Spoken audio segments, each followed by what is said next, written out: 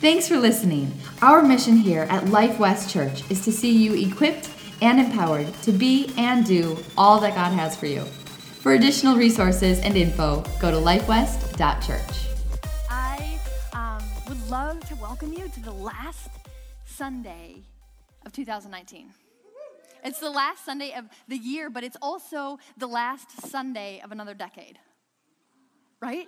I mean, let that sink in. It's like 10 years. I look at our life as the Vanderklocks when it comes to the last 10 years, and we've added 3 more kids, we've added 2 dogs, we've added one church, but it has been a great 10 years for us. So what do you preach about? What do you preach about on the last Sunday of the decade? Something momentous, something mind-blowing, earth-shattering, right? And I have just the thing. Fasting. Yeah, probably not exactly what you were expecting. There's nothing really mind-blowing or earth-shattering about not doing something. But I believe that when we leave here this morning, our flesh is going to be agitated and aggravated because our spirit is going to be encouraging us to step deeper into the spiritual realm and seek God on a deeper level. And I believe fasting is one of the best ways to shift the focus of our faith back onto Jesus. It's a great way to reset our priorities. Before we dive in, let's pray. Heavenly Father, we love you. We ask that you continue to fill this place with your Spirit. As the word is sown into our hearts today, we pray that you would be made famous by our words and actions as we step into the new year. Father, we thank you for your presence. It's so glorious. It's so wonderful. It's so available. The word says your eyes go to and fro throughout the earth, seeking those who are hungry and those who have faith. May we be that people. I pray that you would awaken the hearts and minds of the people of West Michigan. Awaken us out of our complacency, out of our apathy, and bring us deeper into a revelation of the love you have for us. Mark us with your glory and your truth, and enable us to be the salt and light of the world. And again, we thank you that this message would not simply be information, but that it would be revelation that leads to transformation in each of our lives. In the name of your precious Son, Jesus, we pray. Amen. Well, in preparing for this message, I read numerous books and listened to numerous messages, but I really landed on a message by Paul Bergen, and I just loved the way he organized all of the scriptures when it came to fasting, and some of his wording was so nice. So I want to give credit where credit is due and let you know that a good portion of this came from him in organization. Mark 2:18-22 says this. Now John's disciples and the Pharisees were fasting.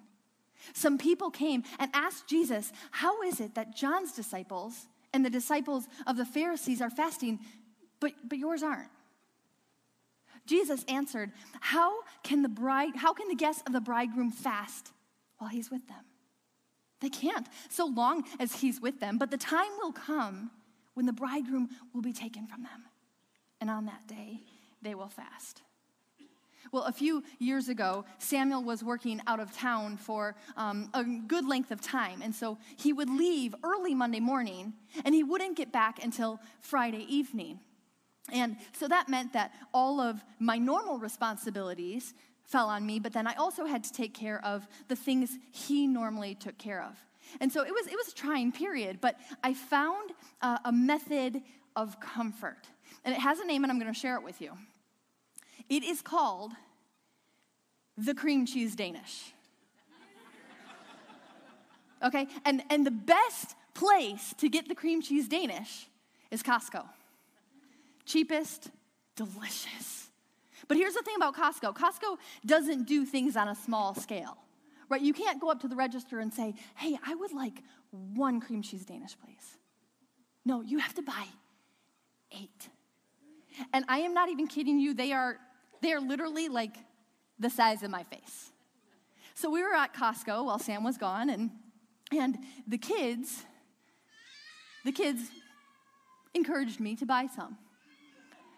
And so I thought, sure, I'll buy some. But it was fully my intention that only the kids would eat them. So we get home, They have a little bit of cream cheese Danish. I put them to bed, and Samuel's not home. And I'm bored, and I'm feeling a little hungry. And the golden crispy pastry that's filled with that perfectly sweet cream cheese filling, perfectly sweet, starts calling to me. So I grab the 2 containers of 8 cream cheese Danishes, and I think, you got to find the ones with the most crumb. And so I pick out the one that I want, and I eat it. And then I pick out the next one that I want, and I eat it. And pretty soon, I have found myself eating not just 1, not just 2, but multiple cream cheese Danishes. I had found myself committing gluttony.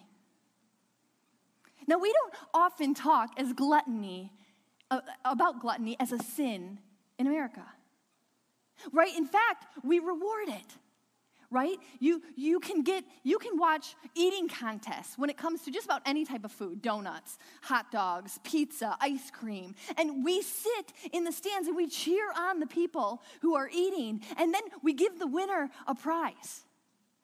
Because as a culture, we don't see gluttony as one of the big offenders when it comes to sin. But I believe that the overindulgence of things in this world is what's killing us.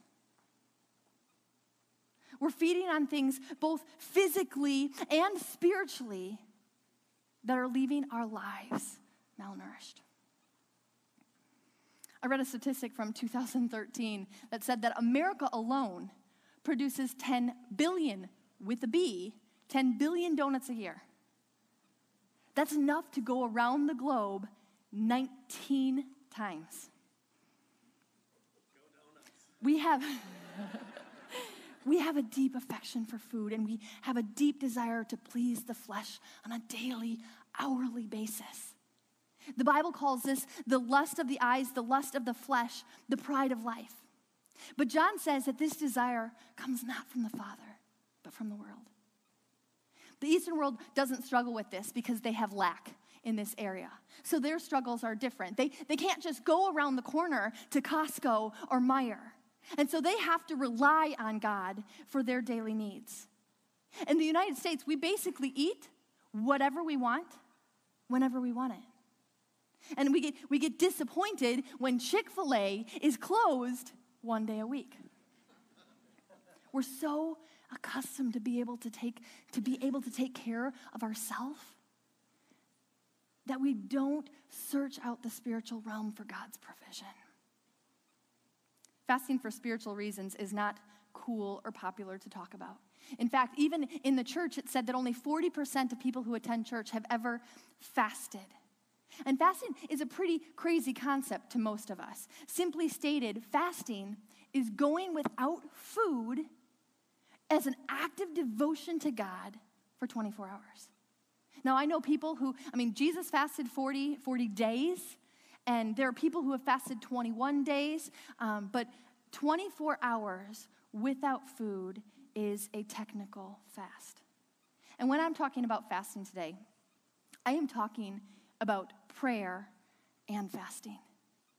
The two go hand in hand. Because prayer is connecting to God, and fasting is disconnecting from the world. If you pray and you don't fast, then you're missing out on aspects of the spiritual realm. And if you fast and you don't pray, then you're starving yourself. Looking at the passage in Mark, Jesus' response to those who questioned him about fasting was, "What? Why do you need to fast? I'm here. You'll do that when I'm gone." Because the goal of our fasting is him. That's it. The goal is him. No more, no less. It's the goal of our fasting is to grow in our connection and access Jesus Christ by the power of the Holy Spirit. And guys, don't mishear me. Food is good. Right? That's because we were designed to love food. The word tells us that when we get to heaven, we have been invited to a wedding feast, not a wedding fast. Matthew 6:17 tells us that Jesus assumed his followers would fast. He said, when you fast, not if you fast. That was a really good reminder for me as I set about to do my first full fast. So the first full fast I did came at the end of a spiritual discipline retreat that was required my first year of grad school. And on retreat, we stayed at an active convent, and we lived our lives side by side with the nuns at the convent. And we were going to be studying and diving into and practicing some of the spiritual disciplines. So the first one we practiced was community. Now, community, for me, easy peasy. I got this. I love people, and I love hearing about what people are passionate about. So no joke, Samuel's always laughing at me because if I meet you and you are passionate about what you do, I will walk away and I'll be like, babe, I got to be a trash collector.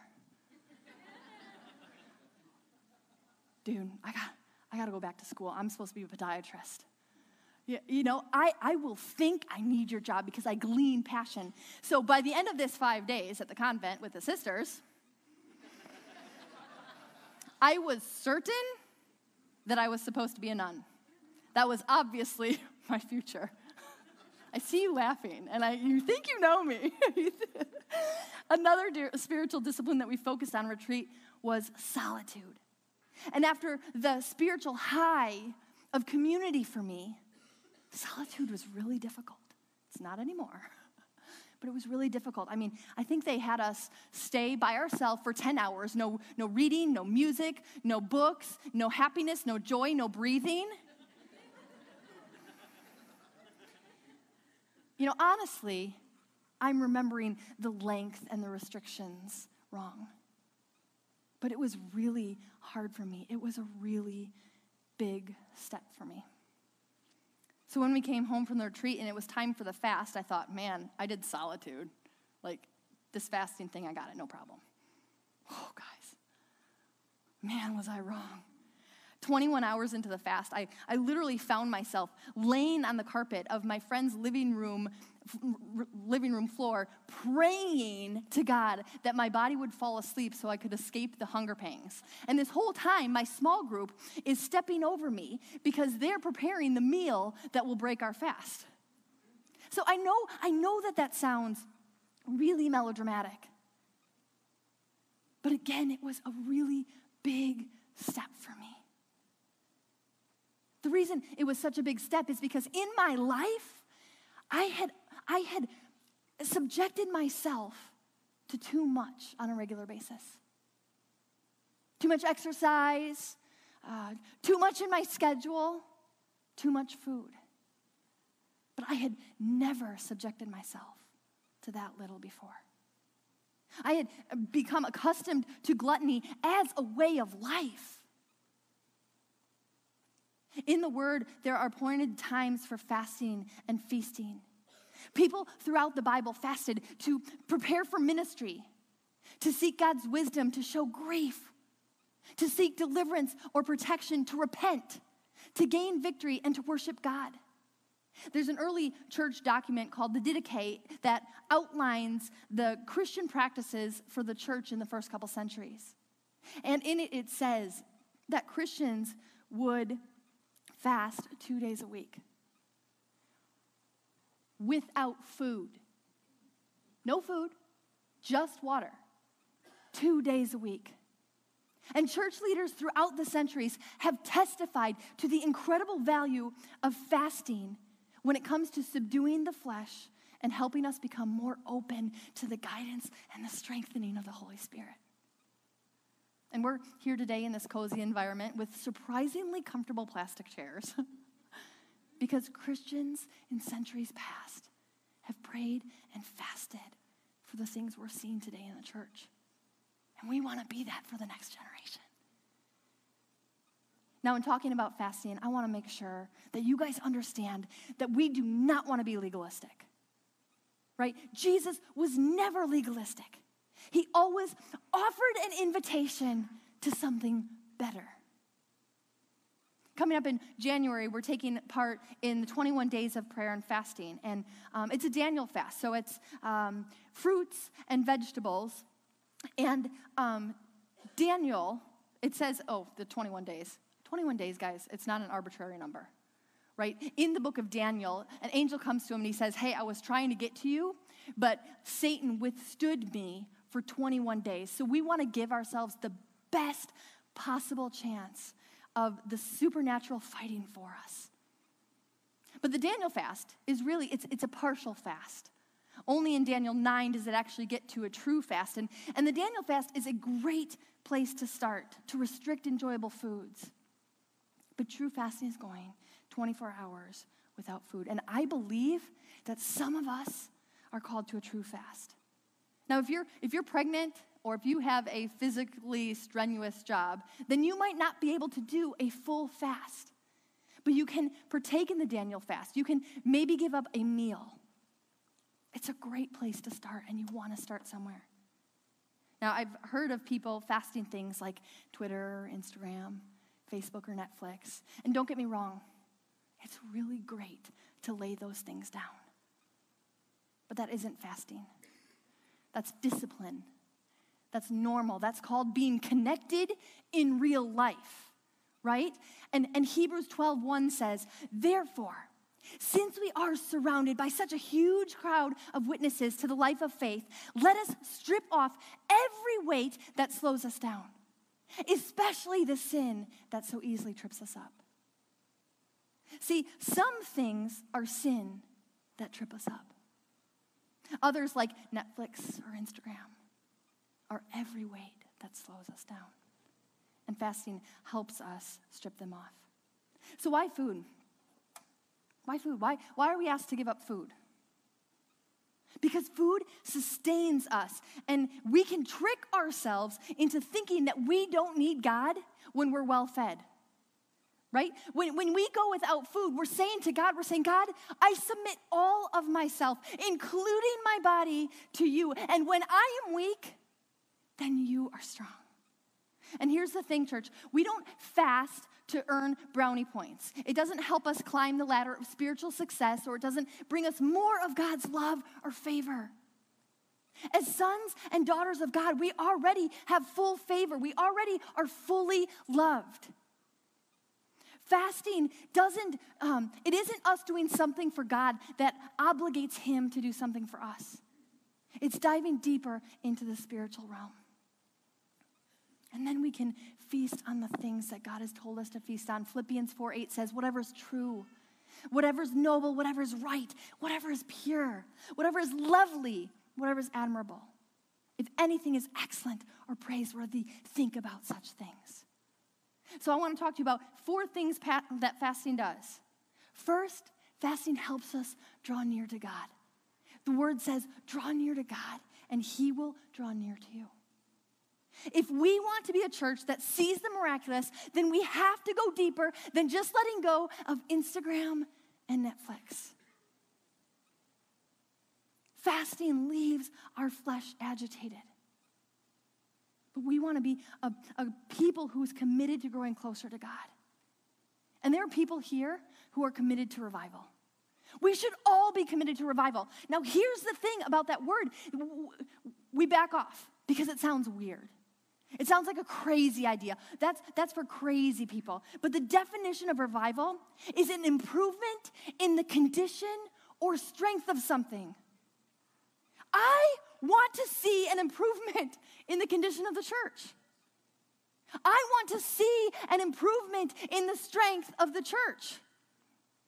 But revival won't come if we aren't praying and fasting, because an improvement in the condition of the church will only come when we draw from the source of all life.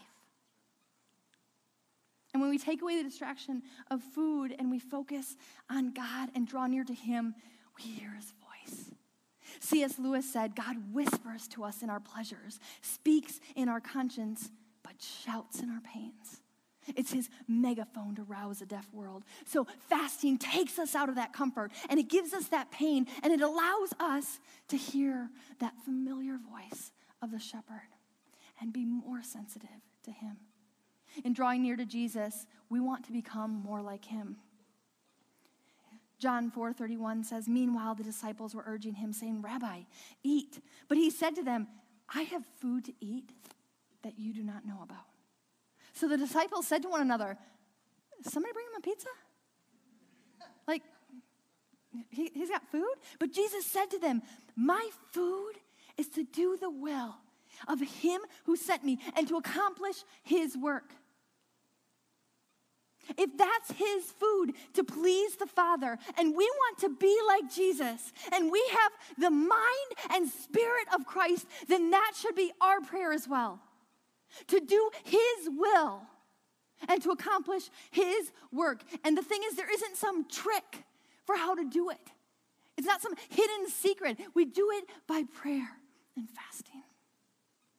A second thing that fasting does is it submits our mind and body to the Spirit of God. Your spirit will start to have dominion over your mind and body. Philippians 3:19, Paul says this, "Their destiny is destruction. Their God is their belly, and their glory is in their shame." Their mind is set on earthly things. He's saying that those who constantly please the flesh, that constantly appeal to the flesh, that destruction is their end.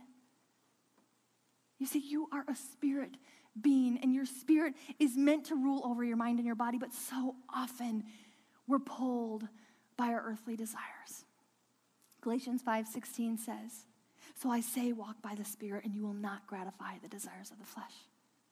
That's it. There are no hoops to jump through. We walk by the Spirit. We need to allow the Holy Spirit to be inside us to ignite a fire for Jesus. And it makes sense, right?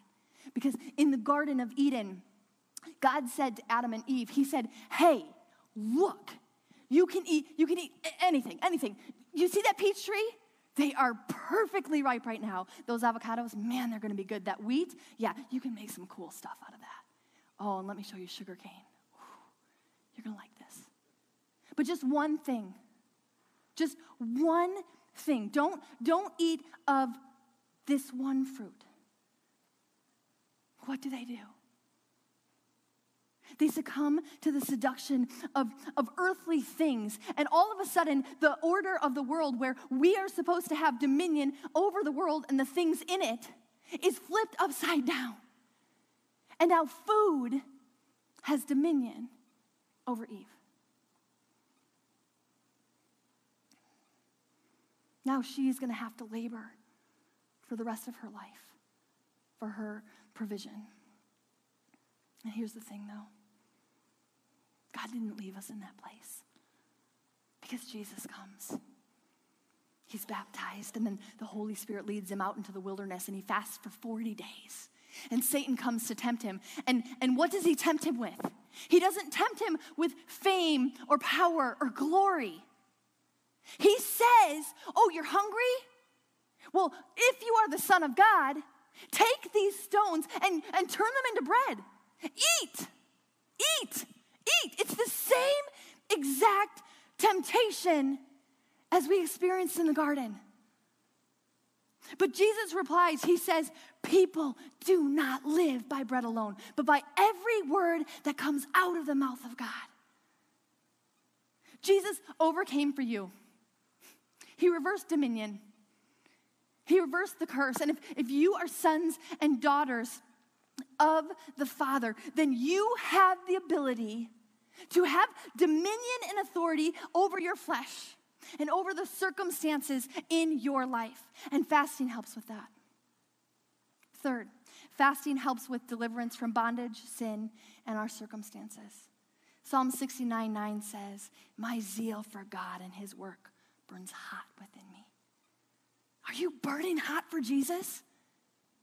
Or are you lukewarm? Are you coming to church this morning to check a box to see what church can do for you? Are you here to give God a rating on a scale of 1 to 10? Church, we are called to so much more than that. We are called to be literally Christ's ambassadors here on earth. We are called to great and mighty things. We're called to engage in community and to participate in God's great story of redemption. We're called to be the salt and light of the world. We're called to be on fire, white hot for God.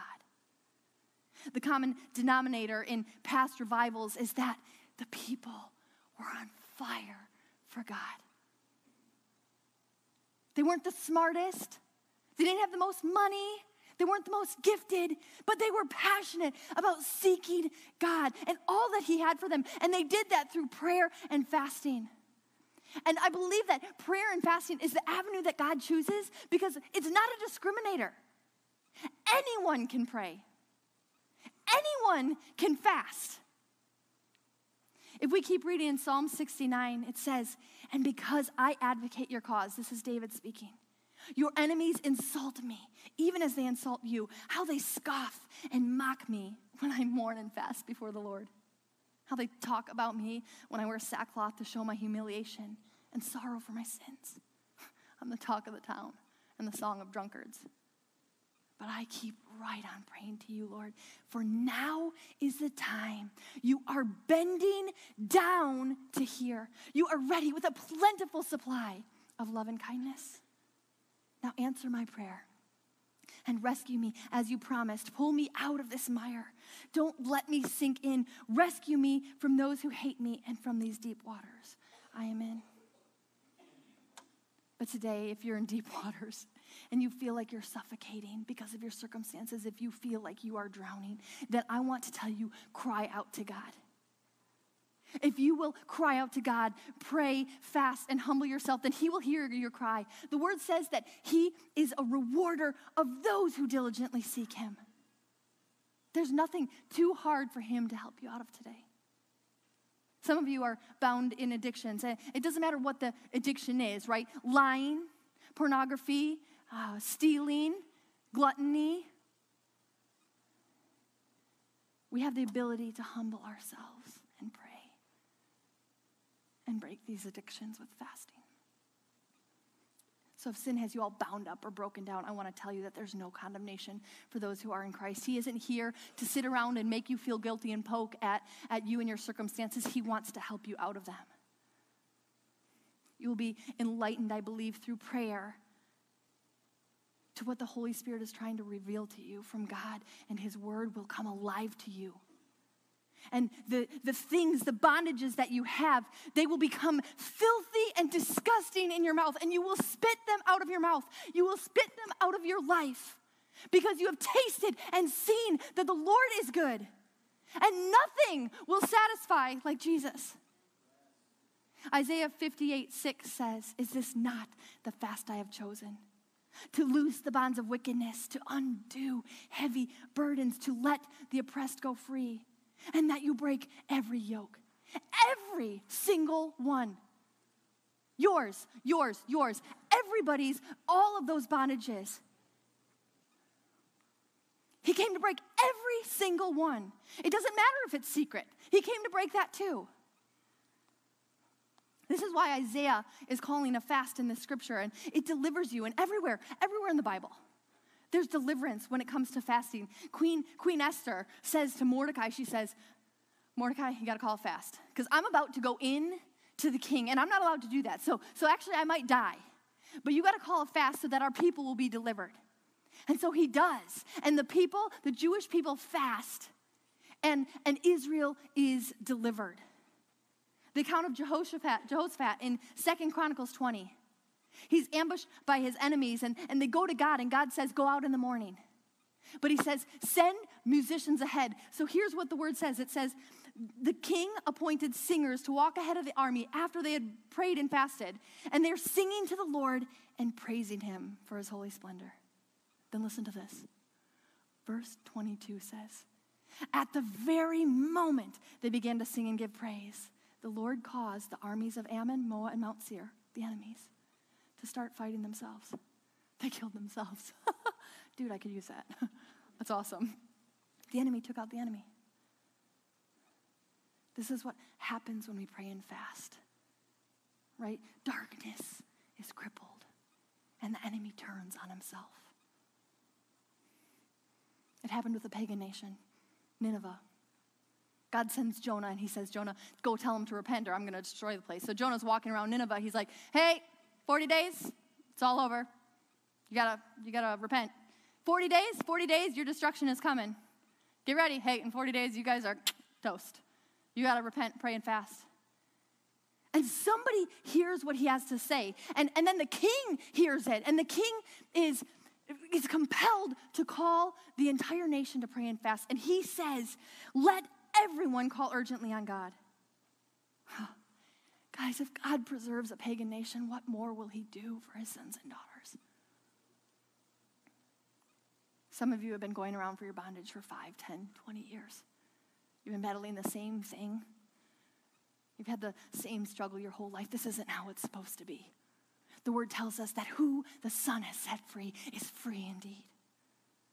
In Matthew 17, Jesus comes into town and there is a commotion. And so he steps into the middle of the commotion and a man steps forward and he says, hey, I brought my son who has a demon to your disciples to cast it out and they couldn't.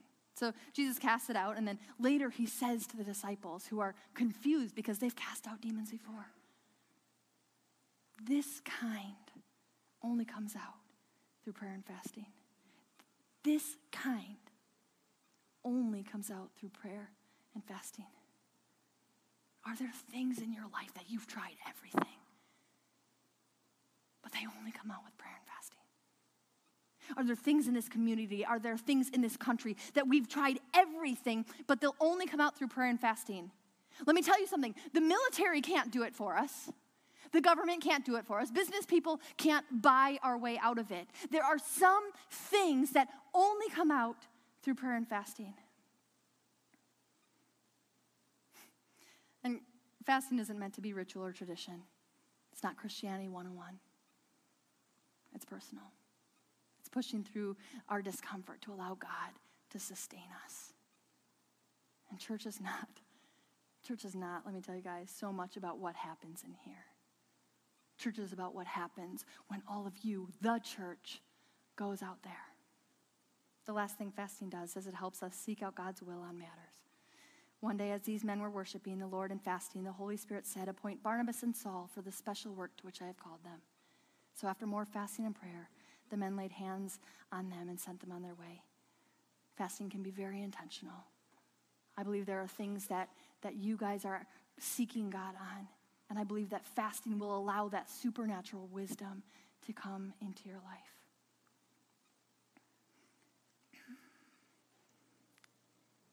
I think sometimes the fast, though, isn't just about us. It's about people around us. Is there somebody in your life that you should be fasting for? That you can be fighting for? Because it will be a fight. Elmer Towns wrote this in the book, Fasting for Spiritual Breakthrough. If you're serious enough to take up the discipline of fasting, you can expect resistance, interference, and opposition. Plan for it insofar as you are able. Do not be caught unawares. Remember that you are attempting to advance in your spiritual journey and to gain ground for the kingdom. That necessitates taking ground away from the enemy, and no great movement of the Holy Spirit goes unchallenged by the enemy. So how about you? Do you love Jesus more than you love your belly? As we saw earlier, Jesus clearly assumes that his followers will fast. But he doesn't give an exact time or duration. So that's up for you to seek out, to discern. So pray and ask God, how long is God asking you to fast? How often? And I want to encourage you to join us in the Daniel fast as we start it on January 1st. But I believe that some of us are called to a true fast. Please bow your heads and close your eyes. Maybe you're thinking, fasting sounds great and all, but what does fasting have to do with my heart? When Moses was leading the Israelites in battle, as long as his hands were lifted, they were winning. If he put his hands down, the battle would turn in the supernatural. So Moses held his hands up and victory came. You see, things we do in the physical can and do affect the spiritual.